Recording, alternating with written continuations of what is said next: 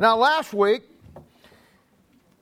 we looked at verses 13 and 14, and we saw in those two verses two great principles that then we took and we illustrated those two verses with a great story in the Bible.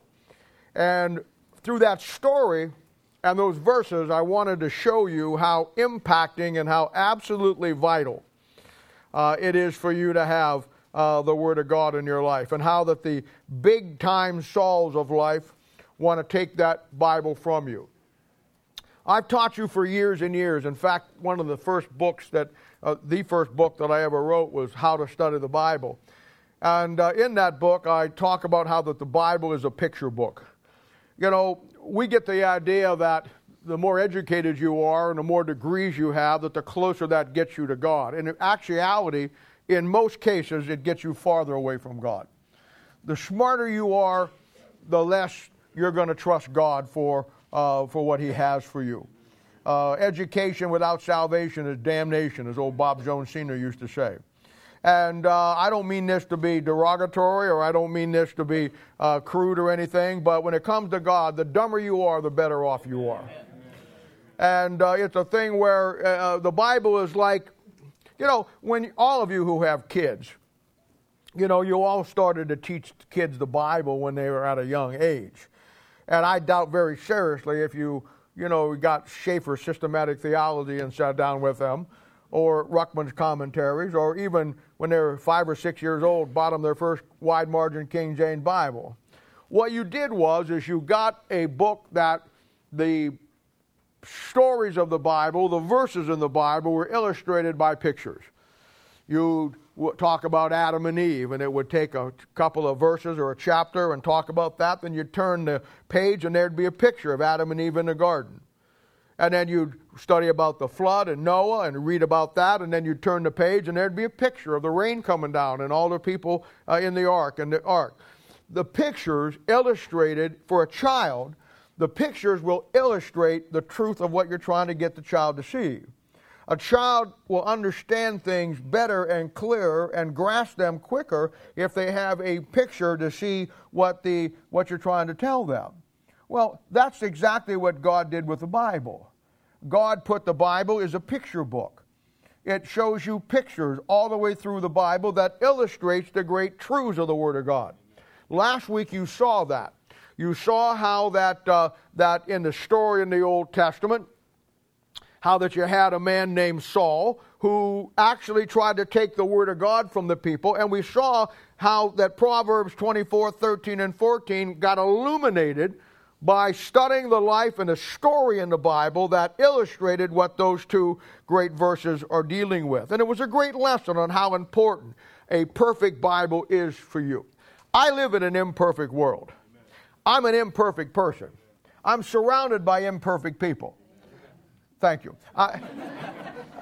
The last thing I want in my life, the last thing I need in my life is another imperfect Bible.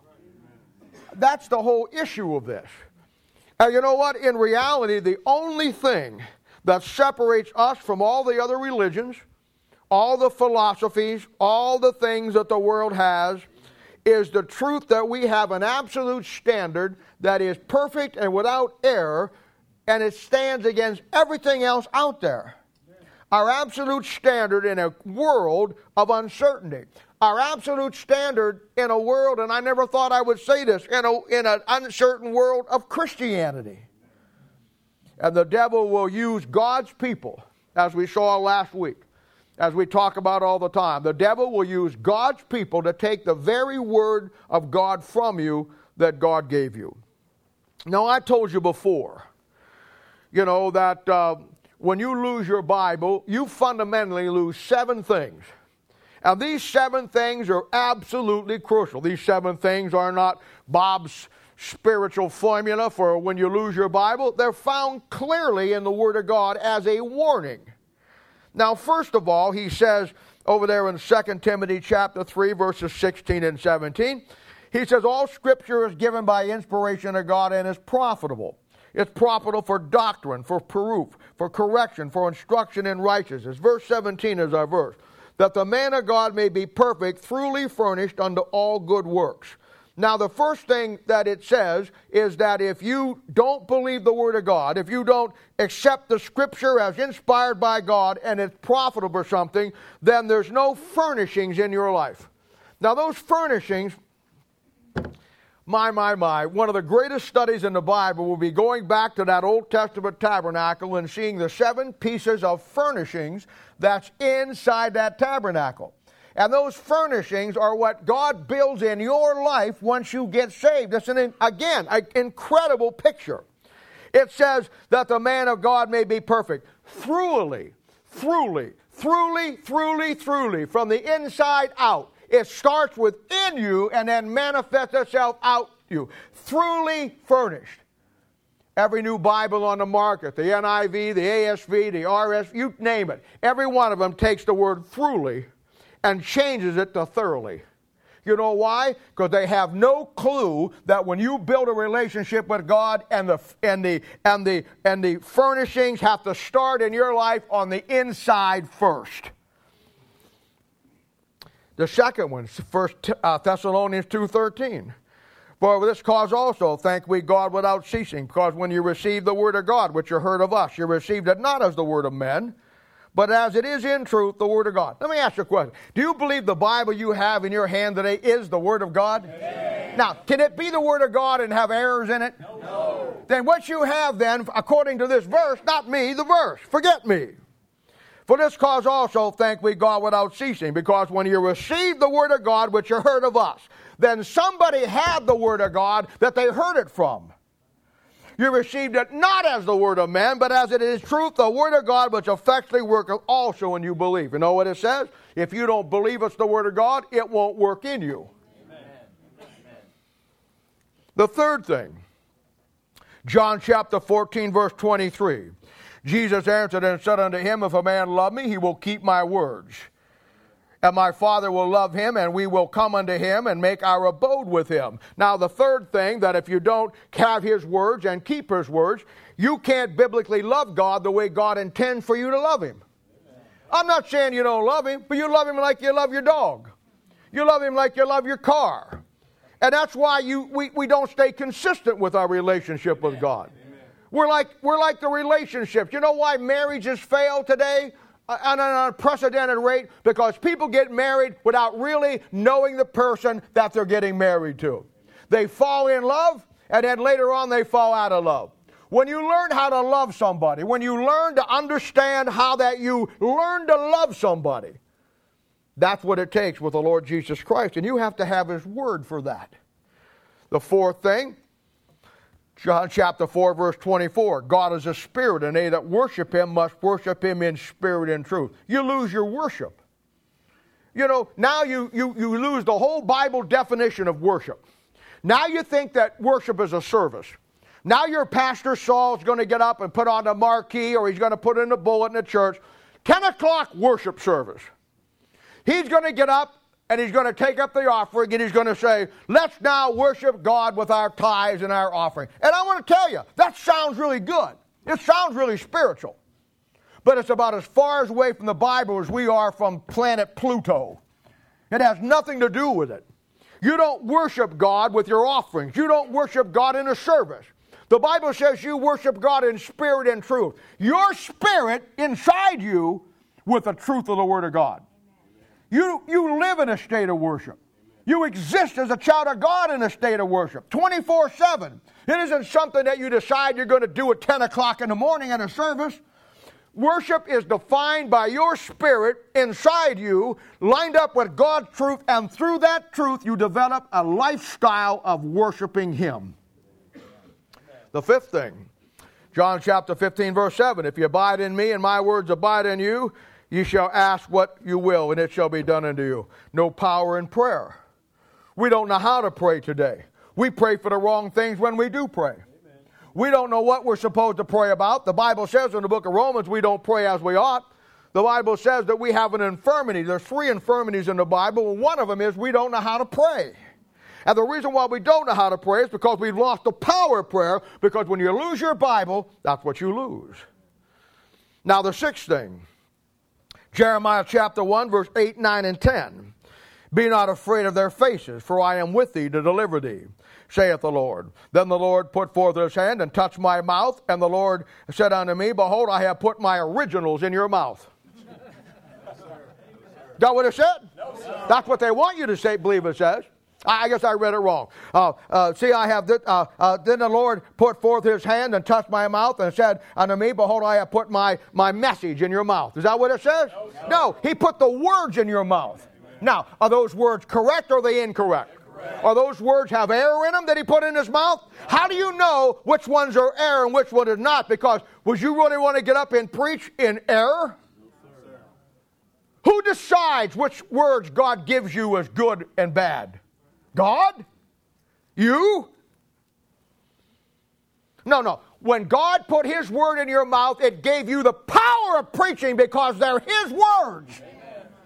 Verse 10. See, I have set this day over thee the nations and over the kingdoms to root out, to pull down, to destroy, and to throw down, and to build, and to plant. Do you ever notice all you got to do before you can build somebody?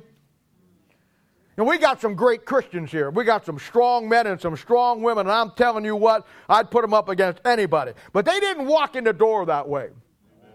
They walked in the door with all kinds of issues. Amen. They walked in the door with all kinds of problems. Amen. And it wasn't me. I had nothing to do with it. It was the words that God put in my mouth. Amen. It ain't my fault I got a big mouth. I'm sorry. God filled it up to the brim. And the only way you got to where you're at today is before anybody could ever build in your life and plant in your life, we had to root out some things, didn't we? Amen. You bet we did. We had to pull down some things in your life. Amen. We had to destroy some things. And we had to throw down some things. Then we built and we planted, and that's why you're where you're at today. The seventh thing. Be of Joshua chapter 1, verses 6 through 9. Be strong and of a good courage, for unto this people shalt thou divide for an inheritance the land, which I swear unto their fathers to give them. Only be thou strong and very courageous, that thou mayest observe to do according to all the law which Moses my servant commanded thee. Turn not from it to the right hand or the left, that thou mayest prosper whithersoever thou goest. This book of the law shall not depart out of thy mouth, but thou shalt meditate therein day and night, that thou mayest observe to do all according to all that is written therein, and then thou shalt make thy way prosperous and have good success. The last thing you lose is you lose your inheritance. You lose what God had for you. They got the promised land. It's called the promised land because it was built on the promises of God. When they rejected the promises of God, which was the Word of God, they lost the land. And they lost their inheritance. And when you reject the very pure words that God has given you, the last thing you lose is you lose your inheritance. Now, without a doubt, this is the state of Bible Christianity today. Without a doubt. Revelation chapter 3, verse 17, talking about the church age that you and I live in, the Laodicean church age, who thinks it's so great, thinks it's so big, and thinks it's so outstanding and in the world with God. And the Bible says, and knowest not that I were wretched and miserable, poor, blind, and naked. Now, you also remember that I showed you that when you get the Word of God, the honeycomb we talked about, the honeycomb, the honey, then the Bible says that you get the knowledge of wisdom in verse 14 last week.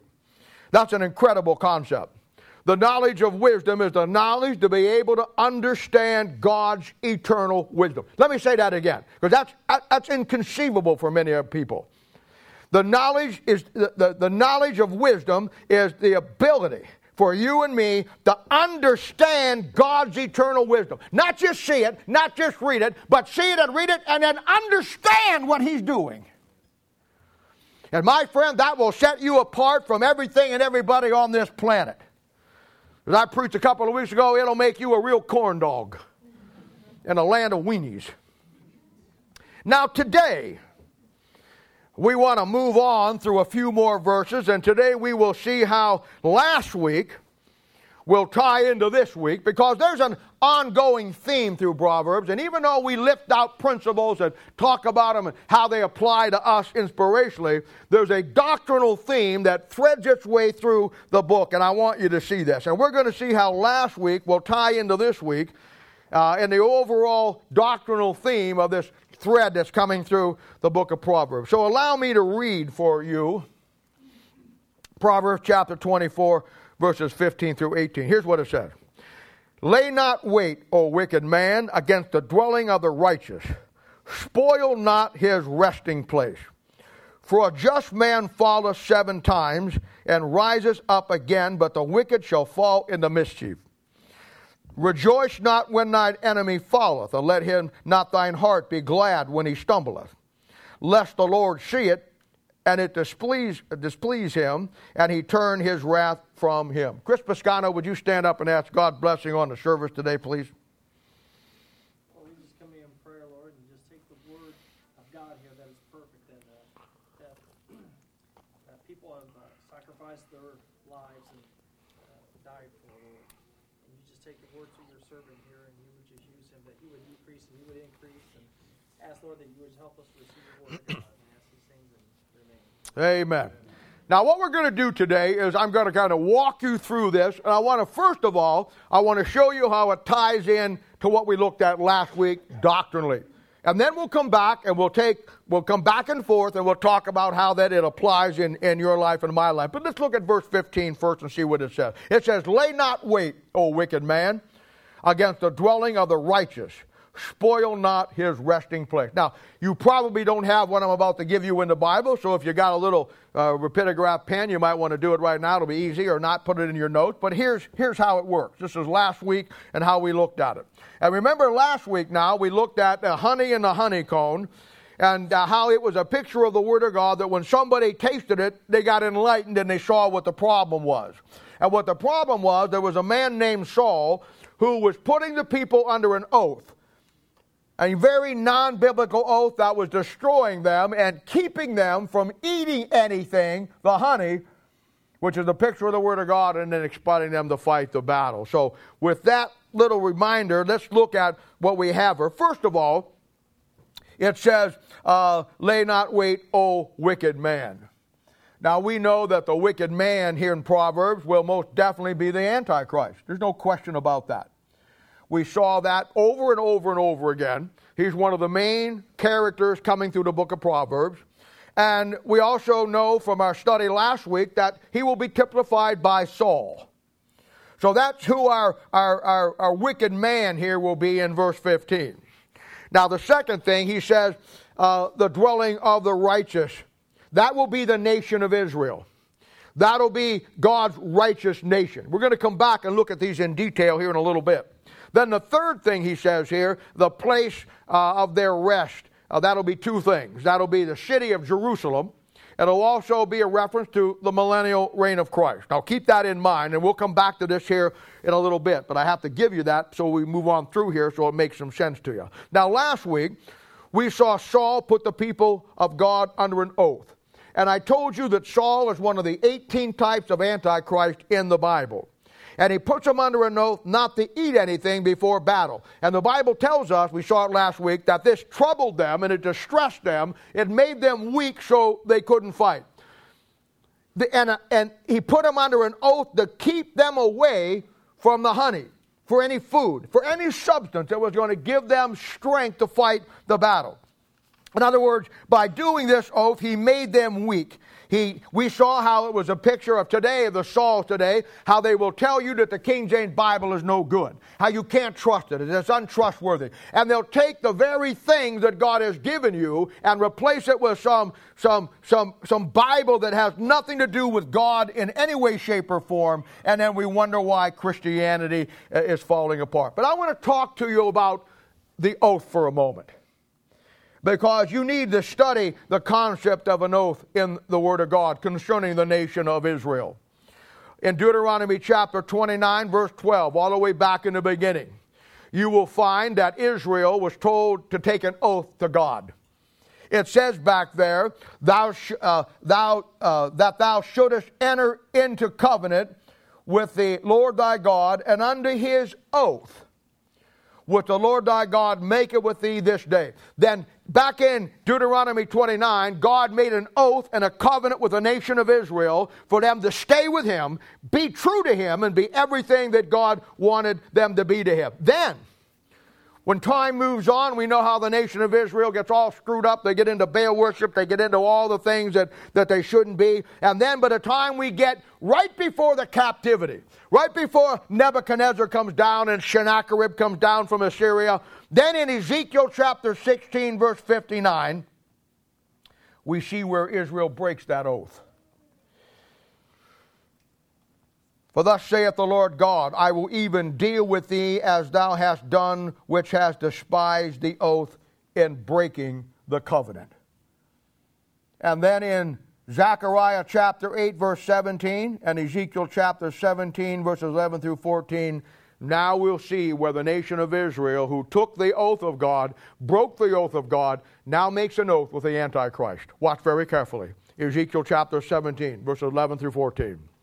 Moreover, the word of the Lord came unto me, saying, Say now to the rebellious house, that'll be Israel, know ye not what these things mean? Tell them, behold, the king of Babylon is come to Jerusalem. He's a type of the Antichrist. He also is one of the 18 types. He hath taken the king thereof and the princes thereof and led them with him to Babylon, and hath taken the king's seed and made a covenant with him, and hath taken an oath of him. He also hath taken the mighty of the land, that the kingdom might be base, that's low.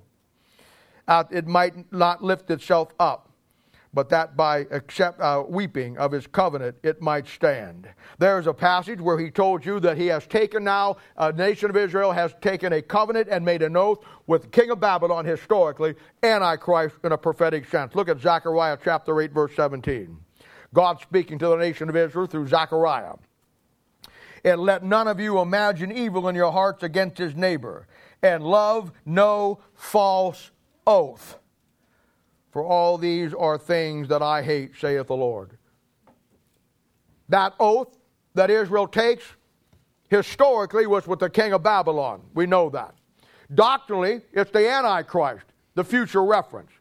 It's an oath and allegiance to, the Bible says in Revelation chapter 13, verse 15, 16, 17, 18, where they have to take his name, they have to take his mark, or they have to take his number.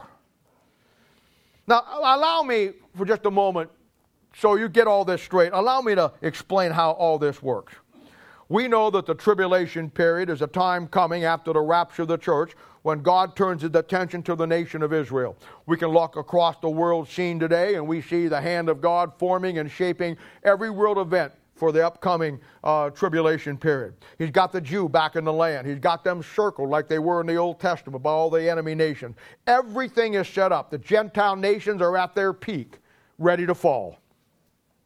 And we know that the tribulation lasts 7 years.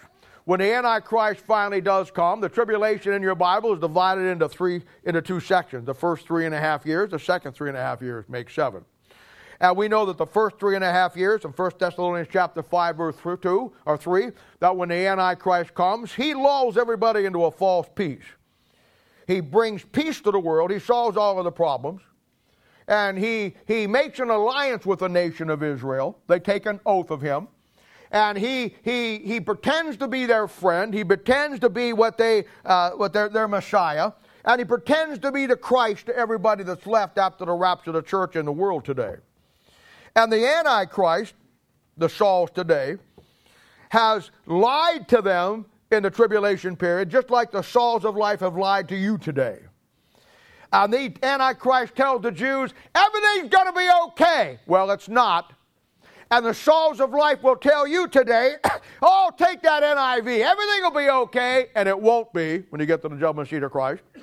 But that's how they operate. And then at the midpoint, at the 3.5 year mark, the Bible talks about in Matthew chapter 24 and Daniel chapter 8, it talks about what we know as the abomination of desolations.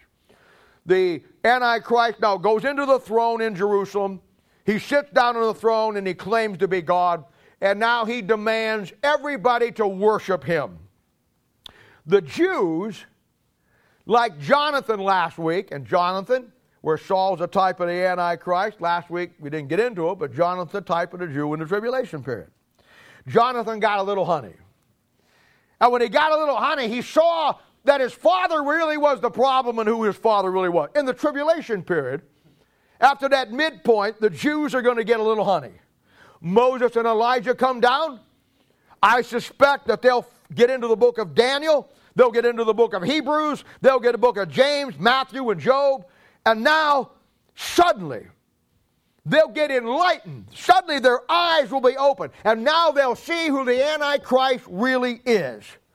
And now the Bible says in Matthew chapter 24, Proverbs chapter 21, verse 19, they flee from Jerusalem. They run into the wilderness. They go to Sela Petra, the rock city. They hide, and the Antichrist now tries to find them and hunts them down and tries to wipe them out.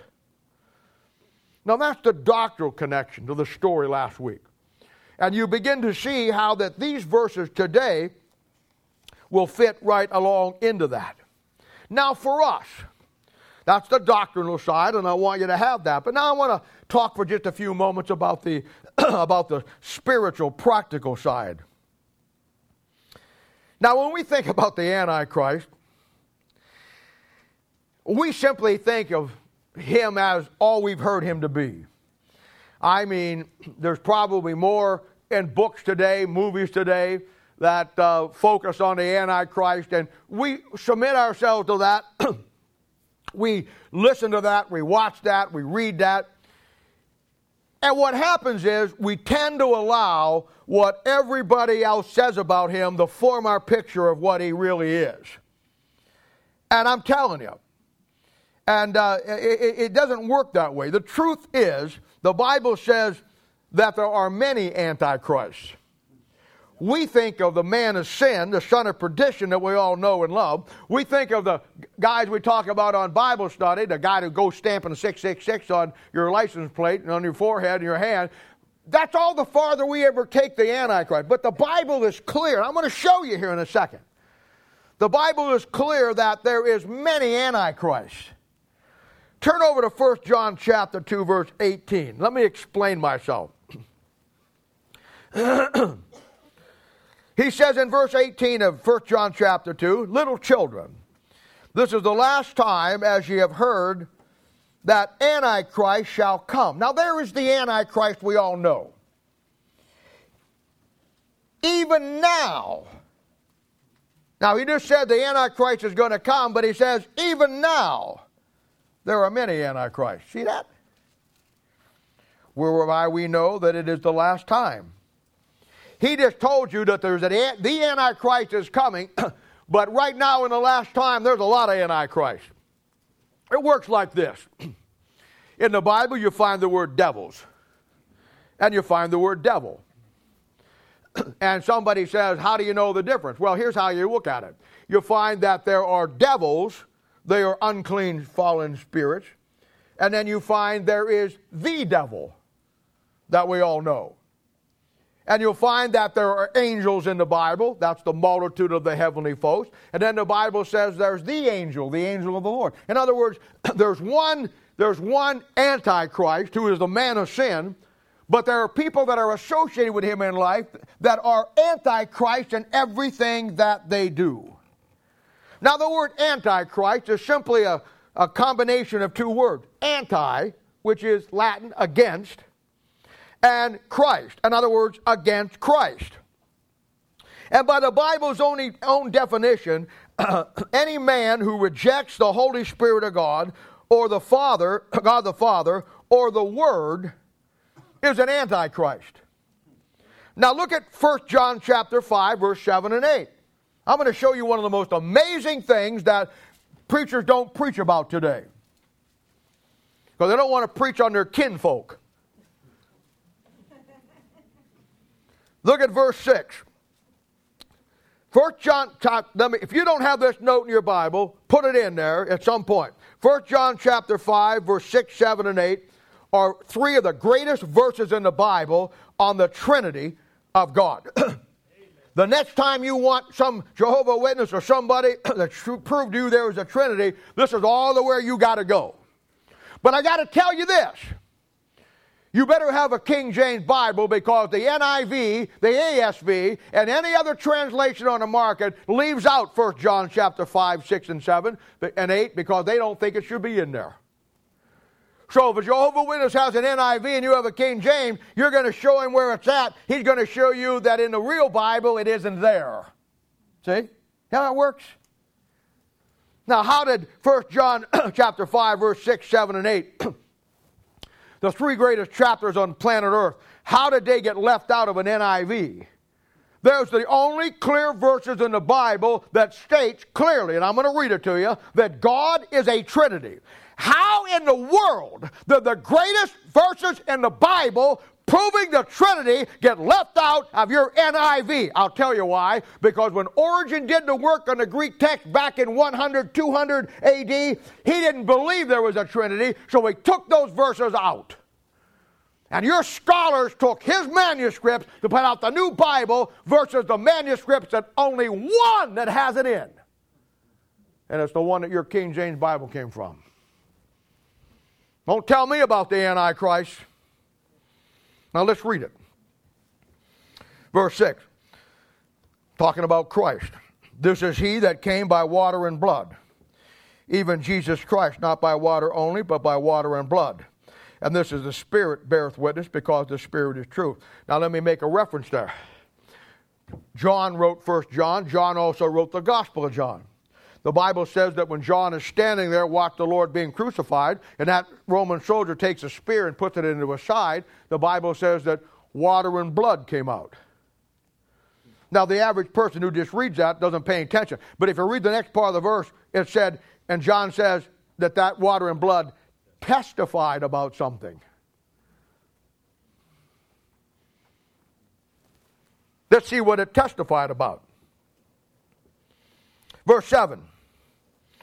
For there are three that bear record in heaven, the Father, the Word, and the Holy Ghost. Now he just told you that up in heaven there's three that bear a record. It says that it's the Father, the Word, and the Holy Ghost. What happened to Jesus Christ? He on vacation when this was written? Why, it should say the Father, the Son, and the Holy Ghost. But it says the Father and the Word. You know why? Because in the beginning was the Word was with God, and the Word was God. Amen. And the Word was made flesh and dwelt among us. Amen. Now let me ask you a question.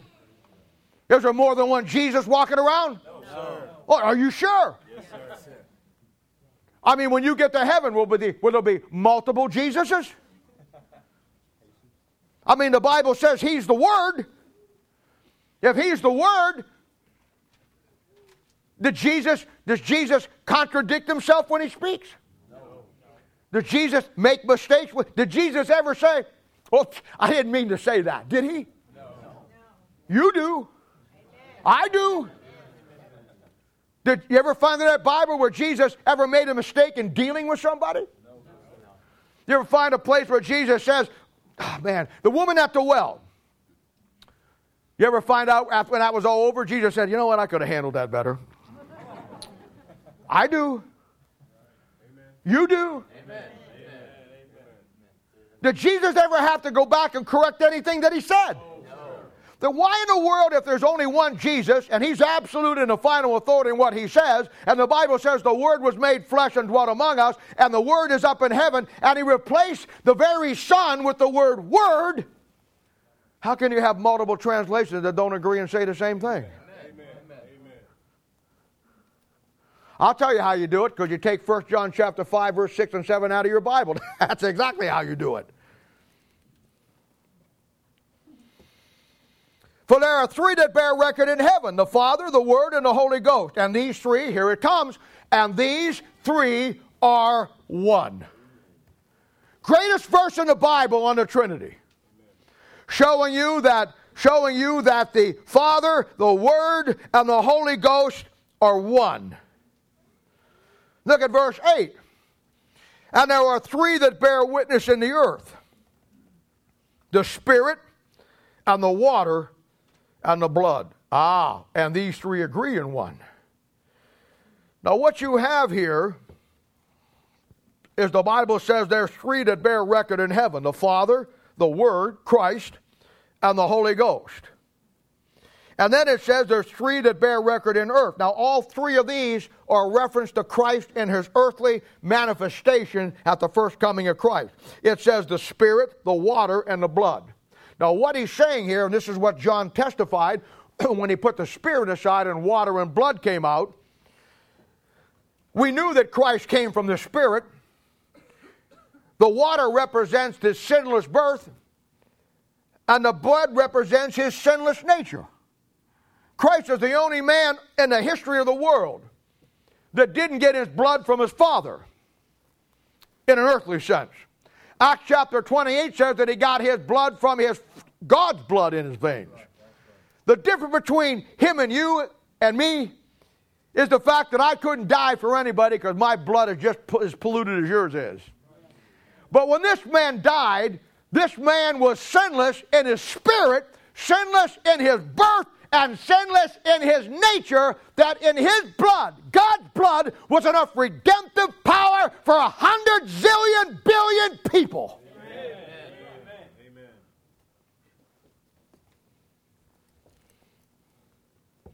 If you take the position that you do, that any one of these is not absolute and perfect, if you say that the Father is not perfect or the Word is not perfect, and again, notice how he sneakily slipped the word in for where it should have been Christ, trapping you in a play right up the middle. I mean, the Holy Spirit of God snapped the ball, handed that middle section, the Word to the Son, right up the middle, and the whole line collapsed. You know what he just told you?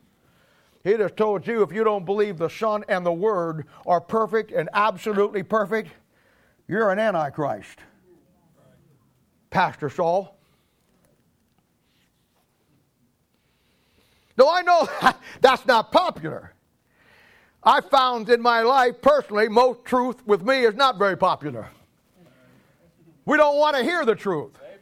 We want to hear what we want to hear.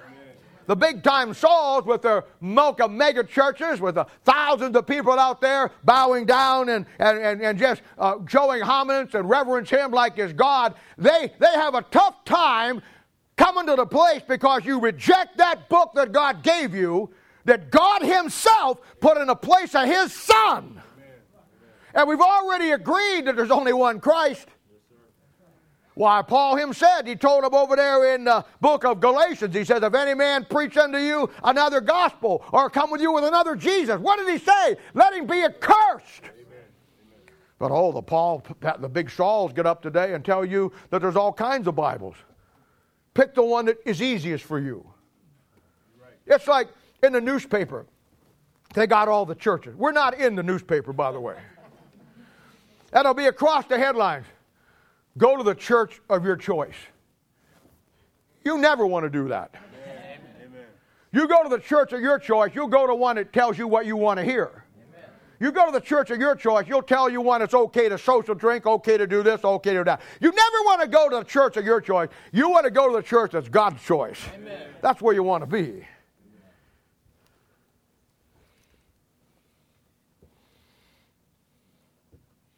And John chapter 1 verse 14 says,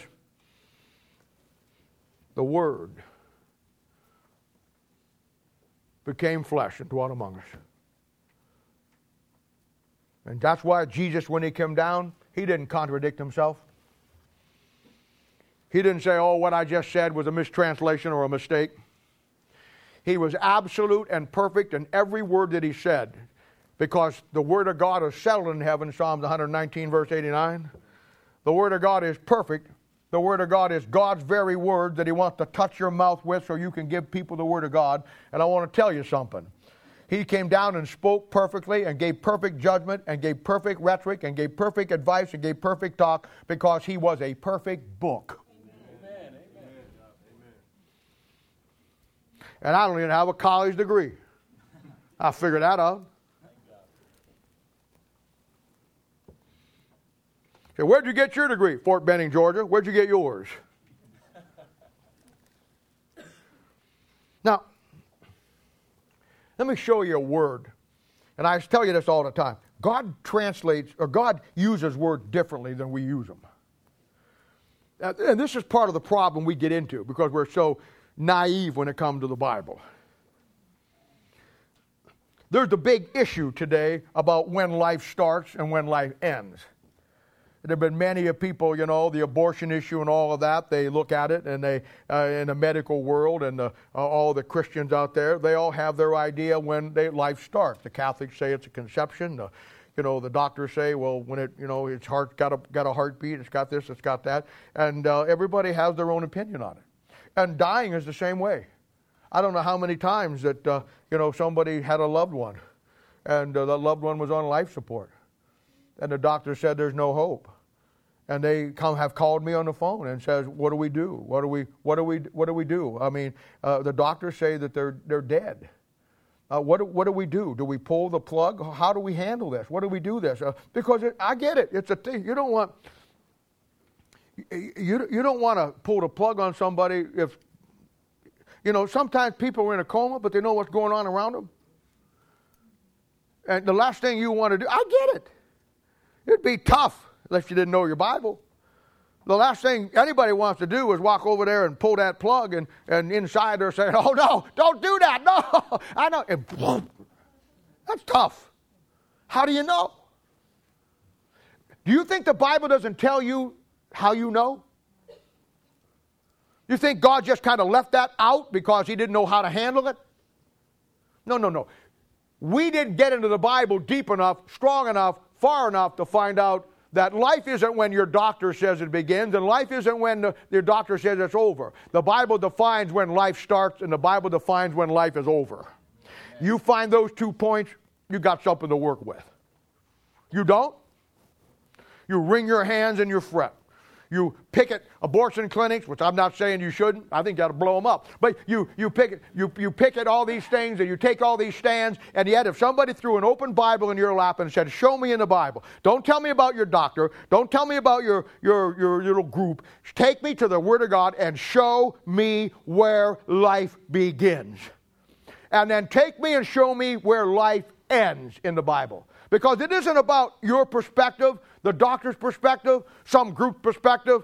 It's about the absolute standard that God will give us the definition of life and death. That's by definition. Amen. It's the same way with a lot of things. I mean, a lot of things in life. And when it comes to words in the Bible, it isn't about what we think it means or what Webster says it means, or what your collegiate college dictionary says it means. And I'm not saying those are bad. I have all of those books. But my fundamental source of defining things is not Webster. It isn't the collegiate volume of encyclopedias or dictionaries. It is a King James 1611 authorized version. Now we're talking about up in heaven. We're talking about the Father, the Word, and the Holy Ghost. And these three being one. And then the Bible says the Word was made flesh and dwelt among us. Now you take the word translation in your Bible. It's only found 4 times in your Bible. You find the word translation or translated. And we believe and we think, because of scholarship, because of the Sauls, we have come now to the place where we believe that when we think of the word translation, we think of going from one language to another. And if you would ask your pastor, don't ask me, if you would ask your Christian friends, what does the word translation mean? What does the word to translate something mean? They would say, oh, that means to go from one language to another. Now that may be as the world defines it. God never defines it that way. You want to understand this great issue about Jesus Christ, the Word? Then you understand how God uses the word translate or translation. The first time you find it is in the life of Enoch. And the Bible says that Enoch was translated that he should not see death. So Enoch was translated into another language? See, the Bible doesn't define translation or translate like you and I do. We translate it one language to another. God translated it one place to another. That's how he does it. So when the Bible says that Enoch was translated, should not see death, he went from earth to heaven. That's how it works.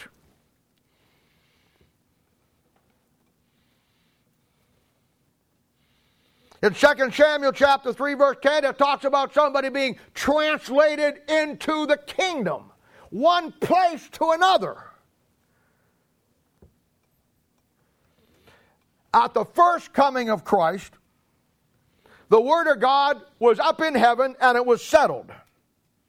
And when God brought Christ into the world, He translated from one place, heaven, to this earth, the Lord Jesus Christ, and the Word got translated into the flesh from heaven to earth. When God's course was finished with Christ, in Acts chapter 1, when He ascends back up into heaven, now God translated Him from here as a person back up into heaven, and now you have the translated Word of God, which is the mind of Christ, which is Christ Himself. At the first coming of Christ in heaven, it was settled and it was translated to Christ. In the church age, Christ now translated into a book. And the Bible says in Psalm chapter 40, verse 7, and Hebrews chapter 10, verse 7, that now Christ has come in a volume of a book. Amen. Now, with that being said, as I said, verse 7 and 8 are two of the greatest verses anywhere in the Bible on the Trinity. And they are the two verses that are missing in all the new Bibles. And I'll say it one more time. There's only one family of manuscripts in the history of the earth, on planet Earth, that has those verses in it.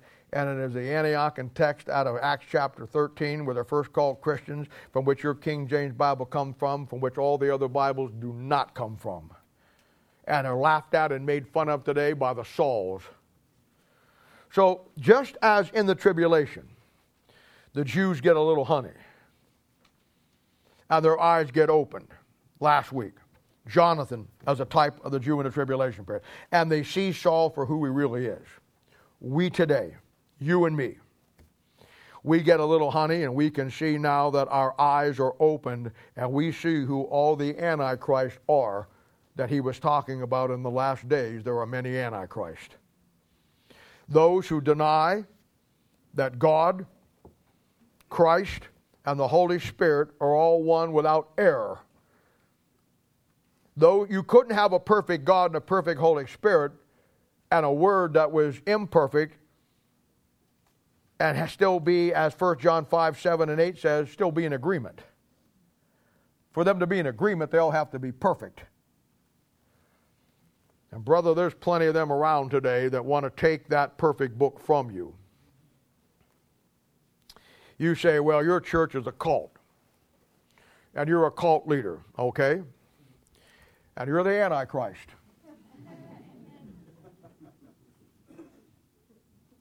You have taken the three things in heaven that make heaven what it is. And you'll say God is perfect, and you'll say the Holy Spirit of God is perfect, and yes, you'll even say Christ is perfect, but the Holy Spirit snapped the ball, you ran up the middle, and you got clobbered. Because in that verse, he took the very Christ out and put the Word in, trapping you in the position that if you don't take the Bible as perfect as God is and the Holy Spirit of God is, you're the Antichrist, or a Antichrist. Maybe you are the Antichrist, I don't know. Now look at verse 15. It says, the wicked man come up against the dwelling of the righteous. Now this will be the land grant that was given to Abraham, which we all know as the promised land. It starts from over in Egypt, comes across the baseline over to the Ur of Chaldees, which is modern day Baghdad, and then goes up in a pinnacle, pyramid shape, up to western, southern Turkey, or Mount Ararat, where Noah stopped and the boat came down. This was given to the nation of Israel through Abraham in Genesis 15:18.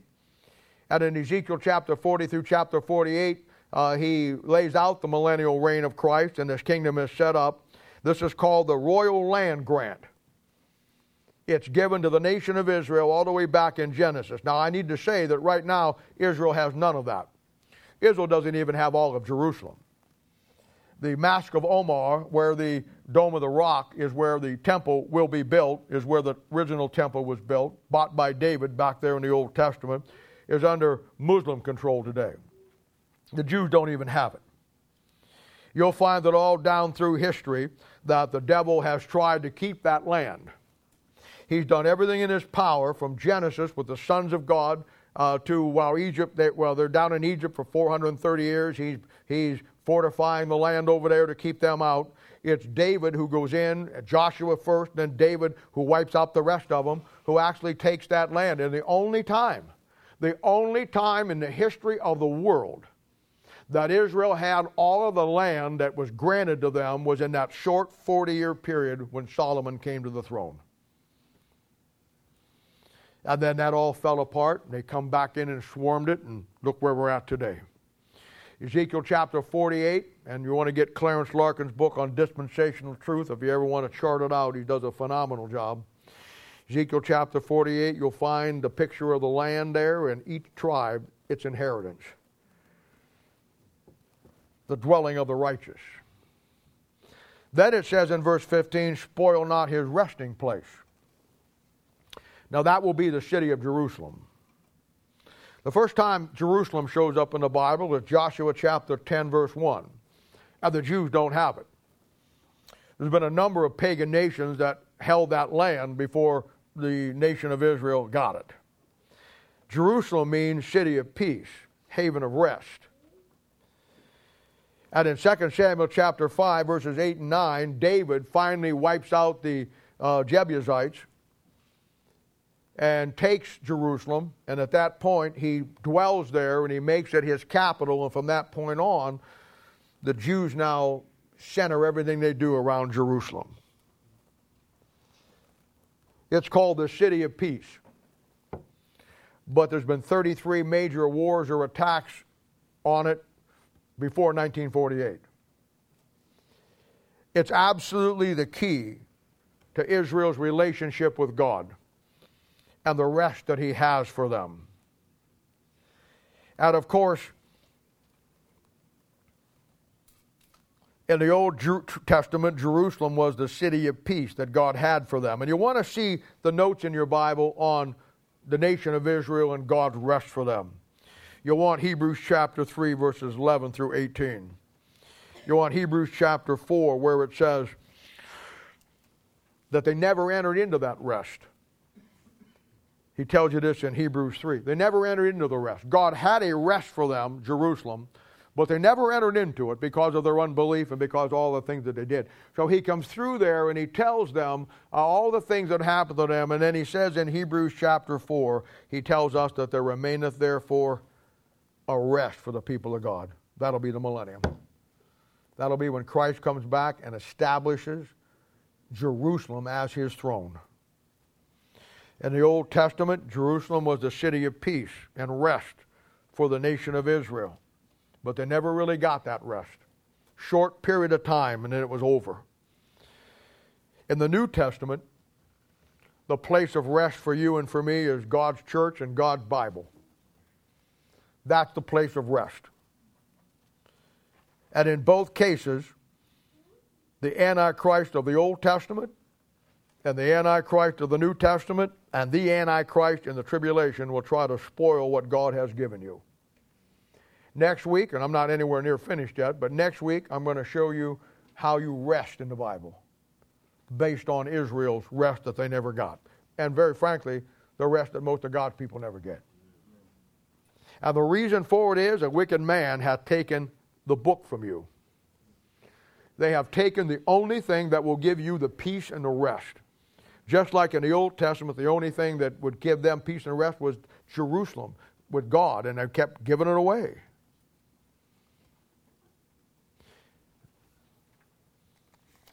Look at verse 16.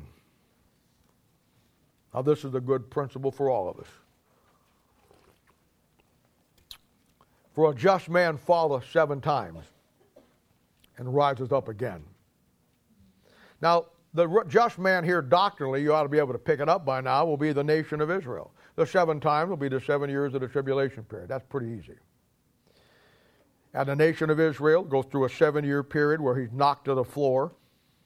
But he arises as a nation and gets all that God promised him in the millennium, the restoration of the nation of Israel. Romans chapter 9, Romans chapter 11. Thousands of places, or at least hundreds of places in the Bible. And this happens in spite of the wicked man, the man of sin, the Antichrist. Now, the practical application is a great one for you and me. And the message for you and for me is simply this: no matter how many times you fall, keep getting up. Amen. Don't quit. We find different spirits in the church today. And one of the spirits that is so prevalent in God's people today is the spirit of defeatism. Amen. Defeated before they ever get started. You listen to most sermons in most churches, you'll begin to understand why. There's nothing of any substance. There's nothing that gives them any hope. In most churches, you hear a salvation message, and the invitation is given, and they'll sing 6,000 stanzas, and they want people to get saved, because the more people that get saved comes into the church, the bigger the church gets. They could care less about the people that are there. I've often thought in my own philosophy, I want people to get saved, but honestly, don't take this wrong. I don't really care if you do or you don't. That's God's business with you. I will preach to you the truth. I will love you. I will open up a Bible. I'll put 1,000 people in your life, your world. We'll camp up. We'll stay in your spare bedroom, whatever it takes. I want you to get saved. But at the end of the day, my job is not getting you saved. My job is preaching to you the truth. You have to get saved based on your own relationship with God. But let me tell you where my responsibility does come in. Once you do get saved, then I have a tremendous responsibility to take care of you. Give you everything that you need. Make available for you everything that you can grow. Get you discipled. Put people in your world. Put people in your life. Have a Bible Institute where you young men and young ladies are as sharp as a tack and really learn the Bible. Have a people ministry where I can take the things that I've learned over the years and give to you, that you too can now stand on your own and help me do what God's called us to do here. I mean, it's a thing where, but we're defeated today. Because pastors and churches, the Sauls of life, the Antichrist, the very book that God gave you that is the steel in your backbone, they want to take from you. They want to take from you the sword of the Spirit and give you a butter knife.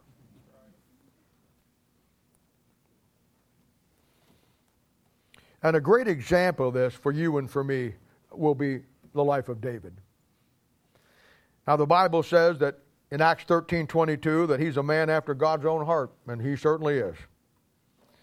The Bible says in 1 Kings 15:5 that he did what was right all the days of his life in the matter of Uriah the Hittite.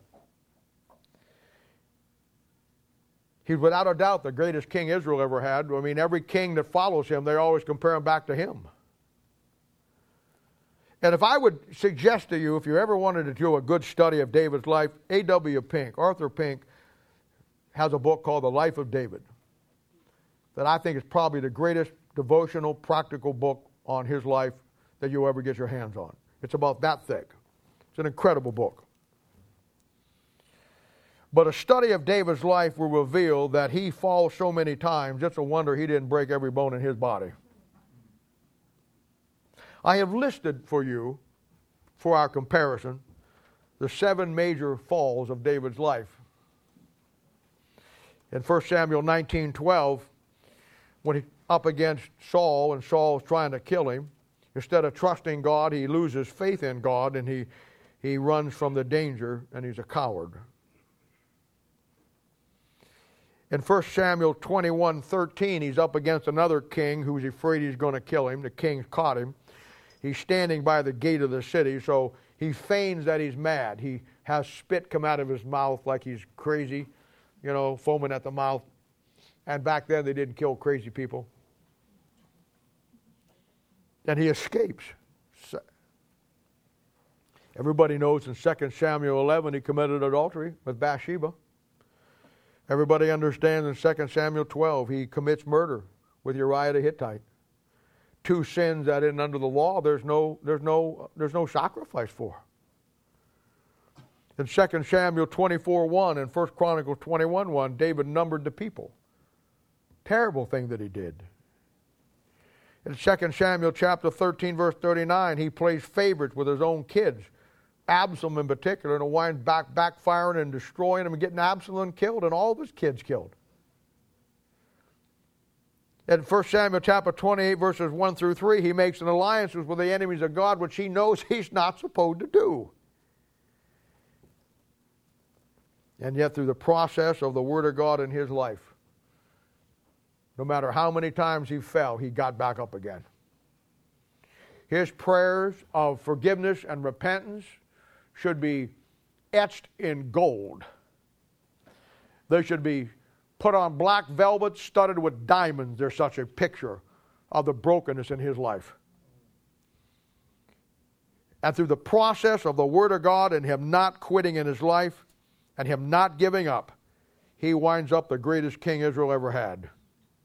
He winds up God saying about him, not the writers, not history, God himself says he's a king and a man after mine own heart. And that isn't all. He winds up a prince in the millennium, Ezekiel 34:24 and Ezekiel 44:3. He winds up in a prince in the millennium sitting next to Christ on the throne. And if that wasn't enough, when the Lord Jesus Christ came, he thought so much of him that he borrowed the title and said, I'm the son of David. Now you think about that the next time you want to quit. You think about that the next time you want to give up. You think about that the next time your burden gets so heavy you just think you can't go any farther. And when you study his life, you'll find out that he's not a perfect man. He's not, I'm not, and you're not. And the great lesson is in spite of himself. And the great lesson for you and me, in spite of ourselves. He loved that book so much, he just never quit. You see people today that their whole life is just about one thing, quitting everything they start. They'll never finish anything in their life. They'll start school, they won't finish. They'll start a job, they won't finish. I've seen guys go into a church and take a church and things didn't go the way they wanted to, or beyond working in a church, things didn't go the way they wanted to, they quit.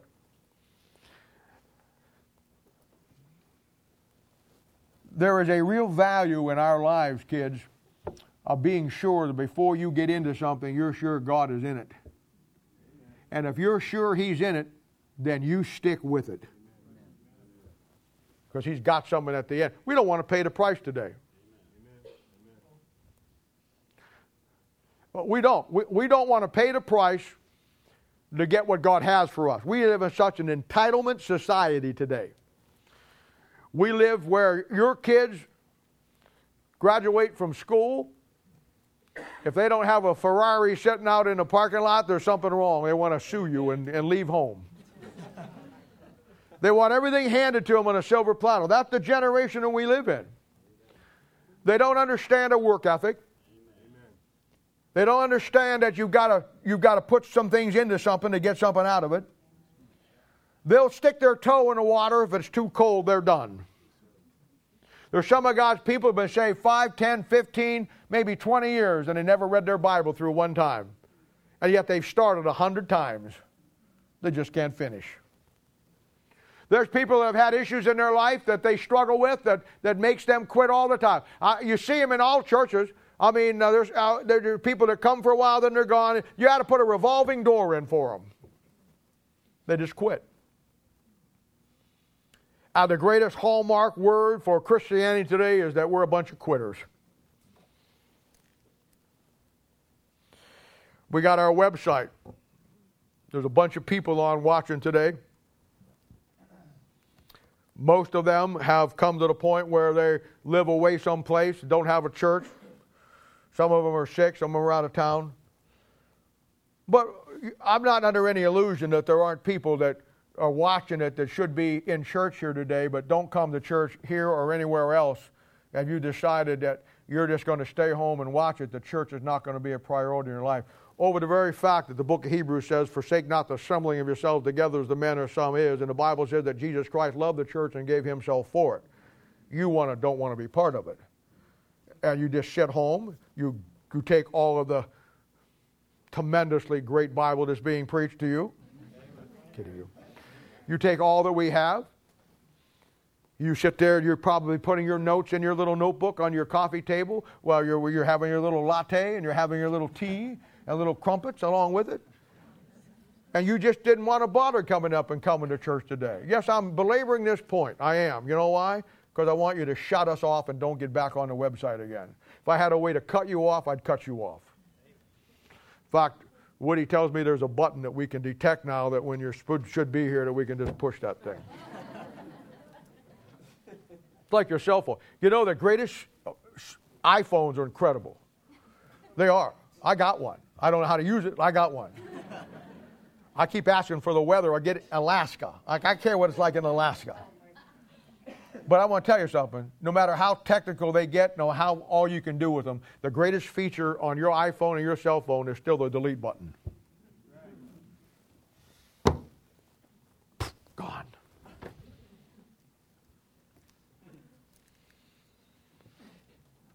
You know why you're that way? Because you quit.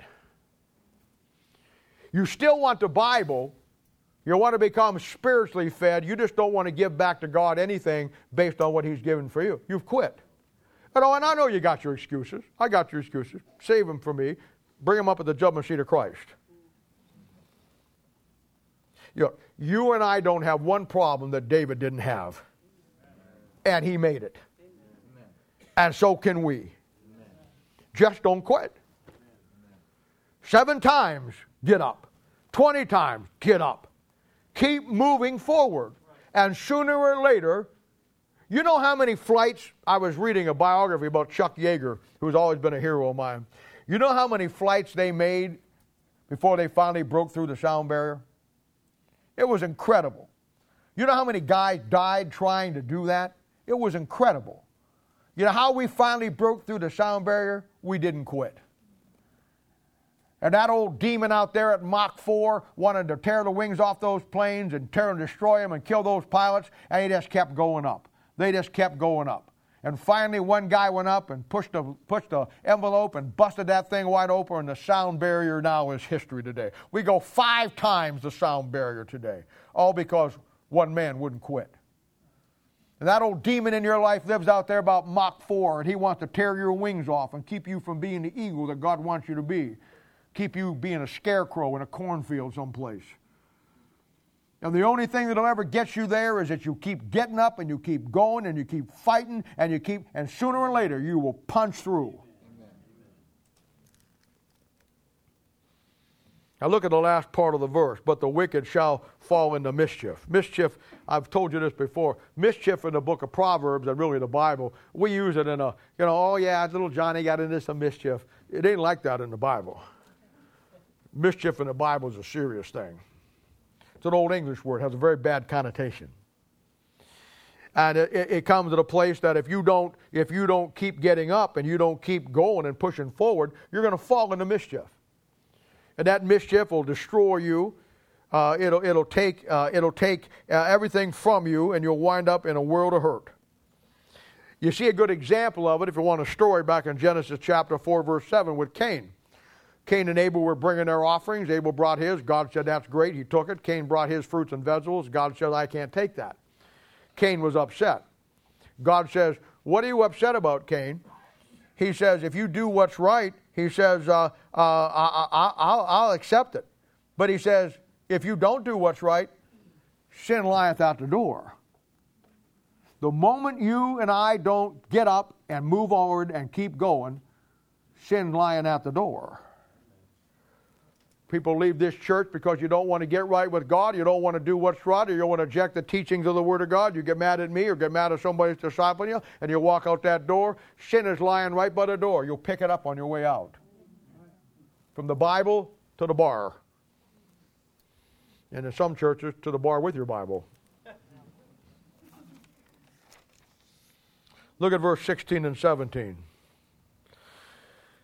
Rejoice not when thy enemy falleth, and let not thine heart be glad when he stumbleth, lest the Lord see it, and it displease him, and he take away his wrath from him. Now, this is really a great truth, because let's be honest, we all like our enemies to suffer. Yeah. Well, this morning I was on the internet just going through some things and looking for a particular YouTube thing on how to do something. And I saw this thing pop up, the 5 most horrible executions in the history of the world. Well, I got to see this, man. They were horrendous. And I would be lying if I was thinking I had a little list there. I was, never mind. Anyway.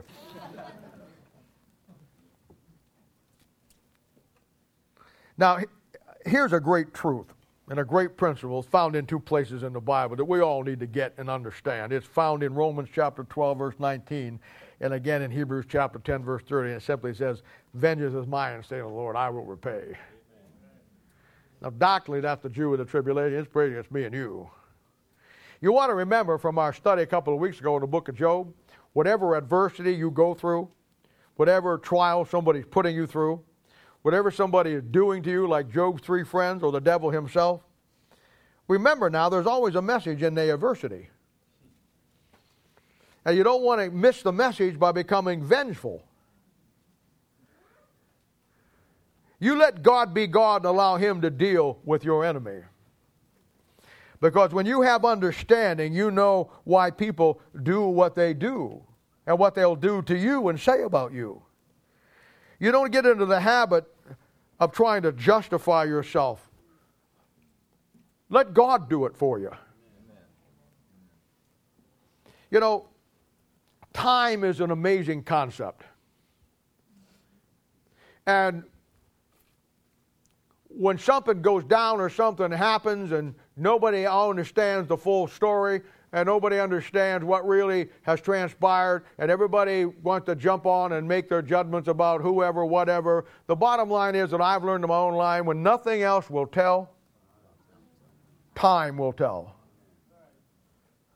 God said to me one time, He says, well, you know, you see this situation over here and this gal is really doing good, doing well over here. Her husband over here, he's got going to church anywhere and all this stuff. He says, you know, he's got his story, she's got hers. He said to me, he says, you know what, I think the truth is probably somewhere in the middle. You know, that's never true. You know where you always find the truth? You always find the truth where the hand of God is. That's where the truth will be. The truth will always be where God's blessing is. And many times people who want to portray themselves to be godly have some of the biggest messes in their life you ever saw in your life. And the people they portray to be ungodly, God has got His hand all over them.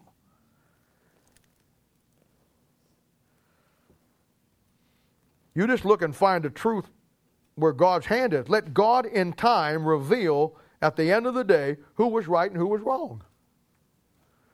And when that happens, we don't want to get to the place where we rejoice over your enemy when God is dealing with them. Now, there's 3 great examples of that in the Bible. First of all, in 2 Samuel 1:17, David didn't do that. Saul was his worst nightmare. You know how many times David had a chance to kill Saul and end Saul going after him, and he wouldn't do it because he understood the principle, you touch not the Lord's anointed? And when a messenger came in that said, Saul's dead, Jonathan's dead, you'd have thought that David would have been dancing around and cheering. No, the Bible says that David lamented over the death of Saul. Jesus didn't. The Bible says He came unto His own received Him not. And yet Jerusalem, the scribes and the Pharisees, they hated Him. They wound up killing Him. But in Luke chapter 19, verse 41, you know where He is? He's over on a hill overlooking Jerusalem, praying for them and weeping for them. Paul didn't. After what his own people did to him, how many times they stoned him, they beat him, they put him in prison. And yet, when it came to his own people who he should have disdained and hated and asked God's fire and judgment, you know what he said? He says, I wish myself a curse for my people Israel. There's some great lessons here and these lives that we don't want to miss. And I'll tell you the reason why you don't rejoice. Verse 17 says, lest the Lord see it and it displease Him, and He turn away His wrath from them. And man, oh man, is this a principle we all need to learn? Now, here's what he's saying.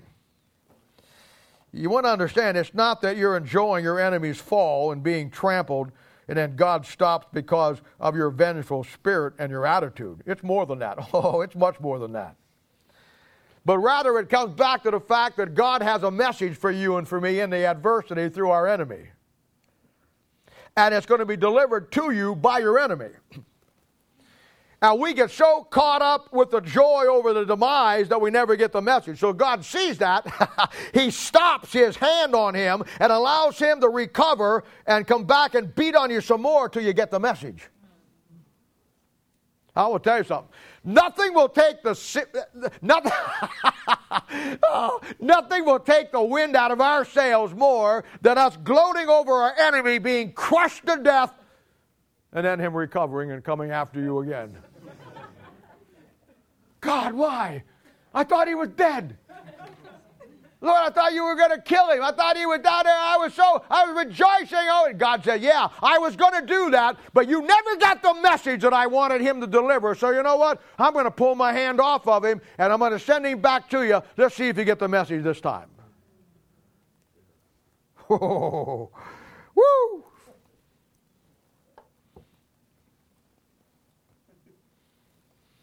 Never get joy out of somebody else's falling. And I know we all do. But we ought to try not to. I've seen people that had great potential for God, and they did some really stupid things. And all of God's people were rejoicing because they went down. I'd much rather lament over the fact, pray for them of what they could have done, and hope that God someday would restore them. But God's people aren't much for restoration today, unless it's for themselves. They're not much for forgiveness unless it's for themselves. They want God's forgiveness for the stupid things that they do, but they'll never forgive some stupid things that you and I will do. That's Christianity today. You don't get joy out of your enemies falling. You just thank God that at the end of the day, no matter who your enemy is, what your enemy says, time will always reveal the truth. You know why? Because God ultimately has got your back. But it has to be in his time. Let God deal with them. We get the message that God has through the adversity, and then we take that and we keep on going. We allow God to take your vengeance out on your enemies. You stay out of it. Stay focused on what God has called you to do, because, boy, nothing will pull you off task more than you getting angry, getting bitter, getting to the point where you put all that emotion into something that you can't really fix anyhow. I've seen some of God's people get so bitter at things and people, and so bitter because of something that they couldn't let go of, something that happened in their life, something that they should have just moved on, or something that somebody did to them. Let me tell you something, my friend. When the hand of God is in your life, you do not have to worry about what somebody did to you, tried to do to you, or is thinking about late at night doing to you, because God's got your back. And that's where you stay with it. That's just where you stay with it. You have to stay focused on what God called you to do. Because if you don't, it'll pull you off. And you'll get so focused on what they're saying, what they're doing, instead of just resting and trusting in the Lord next week. And you lose your whole perspective. And then you get bitter. You know what bitterness is? Bitterness is like you having an enemy that you can't stand. Somebody that you just detest. And they just eat you alive all the time. Bitterness is like you taking poison and hoping it's going to kill the person you don't like. It only kills you. Because you focus so much on that, you miss everything else that God is doing for you. And I won't be honest with you. Life's too short for that. I'll tell you something else. God's too good for that. People like that usually have nothing going with God in their life anyway. Because if you do, and you got the hand of God in your life, you can care less, man. As long as you and God are getting up in the morning, walking through lunch together, and going to bed at night together, and holding hands throughout the day, it doesn't get any better than that. Amen. Stay focused on what God's called you to do. Your focus of your job. He'll do his job, you do yours. You stay focused in life on what God's called you to do, and you let God plow the road for you. But it will all come back to the peace and the rest in your life. It all come back to that perfect Bible that you have, that when everything else fails you, when everybody else is against you, when everything in life is so imperfect, you have one solace, you have one place you can go, you have one refuge that is absolutely perfect, and that is the perfect Word of God that He has given you. And the Word was made flesh and dwelt among us. You lose that, you got nothing. And next week we'll look at the peace, the rest of the believer. How do you rest in a world that we live in, with all the turmoil, all the personal problems, your family, the issues, people around you?